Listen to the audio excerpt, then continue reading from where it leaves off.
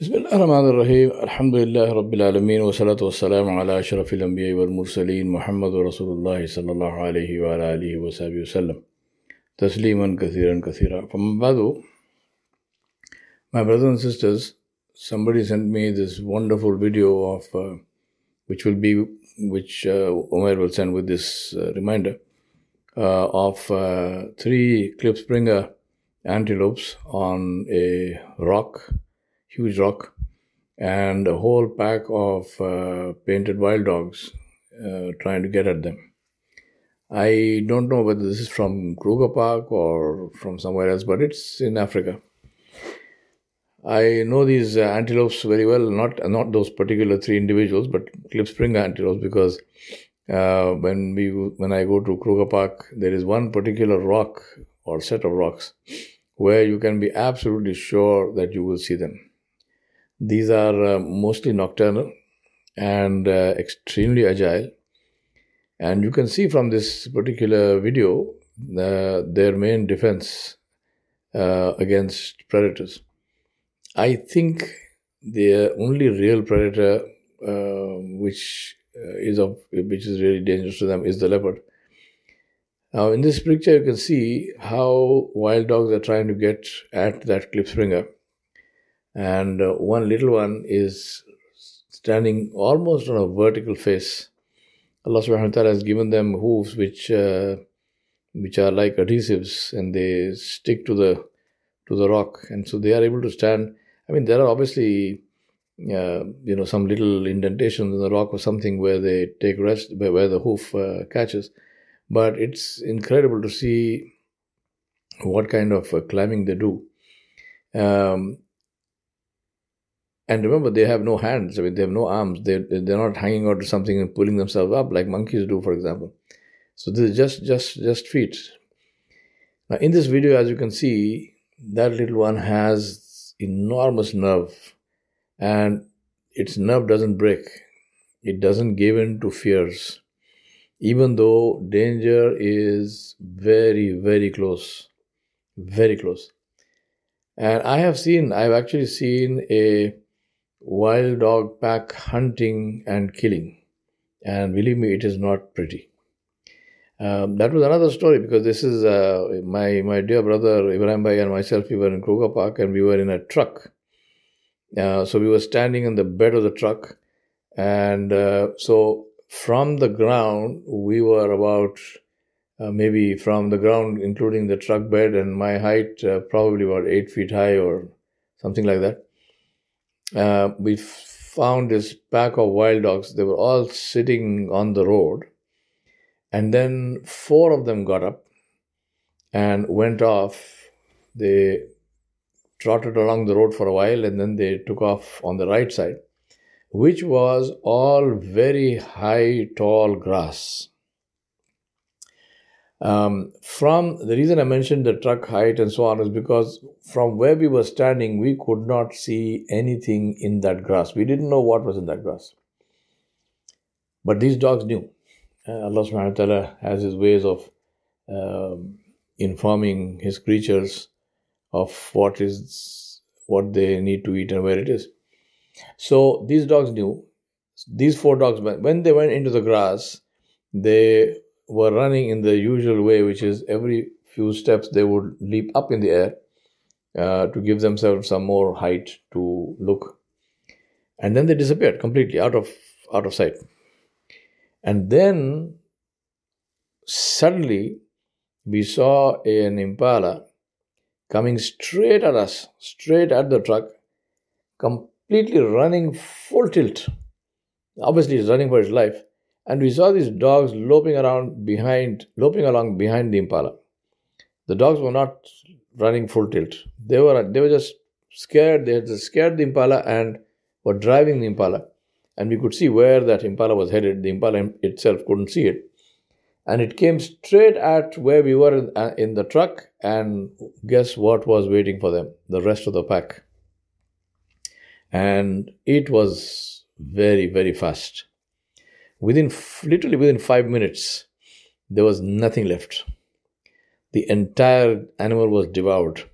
And very interestingly also, on a side note, when they were eating, they're feeding, no fighting between them. The entire pack, I saw literally dogs pulling out pieces of meat from the mouth of another dog without any fighting. Very unlike what we see, which happens, dogs on a bone, which is famous, fight to the death over meat, but not wild dogs. The reason I'm saying this to you is because both of these things illustrate something enormous, and that is tawakkul on Allah subhanahu wa ta'ala. When the Cliffspringer video, which you will see, imagine this animal. It knows what its own strengths are. It knows its environment intimately. It knows how the environment helps it. It has total confidence in itself and in the environment, and it has total confidence and trust in Allah subhanahu wa ta'ala. And then it has sabr, which is to stay firm and steadfast without moving, no matter how threatening the environment gets. As you can see in this video, a couple of dogs come, and one of them is really, really close. But that little Cliffspringer does not lose its nerve. Because it's very clear, if it had lost its nerve and jumped, it was a dead animal. I mean, there's no way it would have escaped the pack. Because the pack was right down there, waiting for it. Tawakkul. The scene I described for you, unfortunately, I don't have a video of that, of the wild dog hunting impala. Again, tawakkul. I mean, the dogs are doing what they were created to do to the best of their ability, and they leave the rest to Allah subhanahu wa ta'ala. This is the, as you say, do your best and leave the rest. Tawakkul on Allah subhanahu wa ta'ala. And that tawakkul is not based on laziness, it's not based on not doing our best, it's not based on not understanding what our own strengths are, but it's based on doing our best, understanding what our strengths are, understanding the environment that we are in, understanding what we need to do, and knowing how to do it, and then trusting Allah subhanahu wa ta'ala. Now, obviously, that little Cliffspringer, this is not the first time that kind of thing would have happened to it. It wouldn't have grown to its size if it was the first time, because the first time it would have jumped. That's it. So it's learning from experience, seeing what works, what doesn't work, and then betting on it, relying on it with complete confidence, knowing that nothing can harm you unless Allah subhanahu wa ta'ala wills it. And nothing can benefit you unless Allah subhanahu wa ta'ala wills it.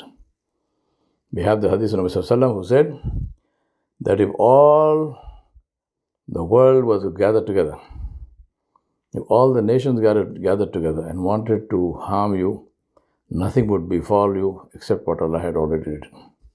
And if all the nations gathered together and wanted to benefit you, nothing would benefit you except what Allah has written. And he said that whatever comes to you, whatever hits you, is what was meant to hit you. And whatever misses you, it was never meant to come to you. And Nabi sallallahu alaihi wasallam said, if only, the phrase if only, is the door of shaitan. Because if you say if only, then it opens a door which cannot be closed. Because there is no answer to that if only. So we do not say if only, we say Alhamdulillahi ala kulli hal. And we remind ourselves and remember that whatever situation we might be in, no matter how good and beneficial, or no matter how painful and trying, that situation will end. And we will meet Allah subhanahu wa ta'ala. So in the midst of difficulties, Allah subhanahu wa ta'ala mentioned, there is ease with hardship. So in the midst of difficulties, if we forget that, and if we lose our connection with Allah subhanahu wa ta'ala, then tell me what sense does it make to get embroiled in and stuck in something which will end anyway, and do that at the expense of losing touch with the one to whom we are connected and whom we will meet on the Day of Judgment. We ask Allah subhanahu wa ta'ala to enable us to see the real priorities in our lives and to do what we need to do in order to please Him, because that is a single point definition of success. The one who pleased Allah subhanahu wa ta'ala is the one who succeeded. The one who failed to please Allah subhanahu wa ta'ala is the one who failed. وصلى الله على نبي الكريم وعلى آله وصحبه أجمعين برحمتك يا أرحم الراحمين.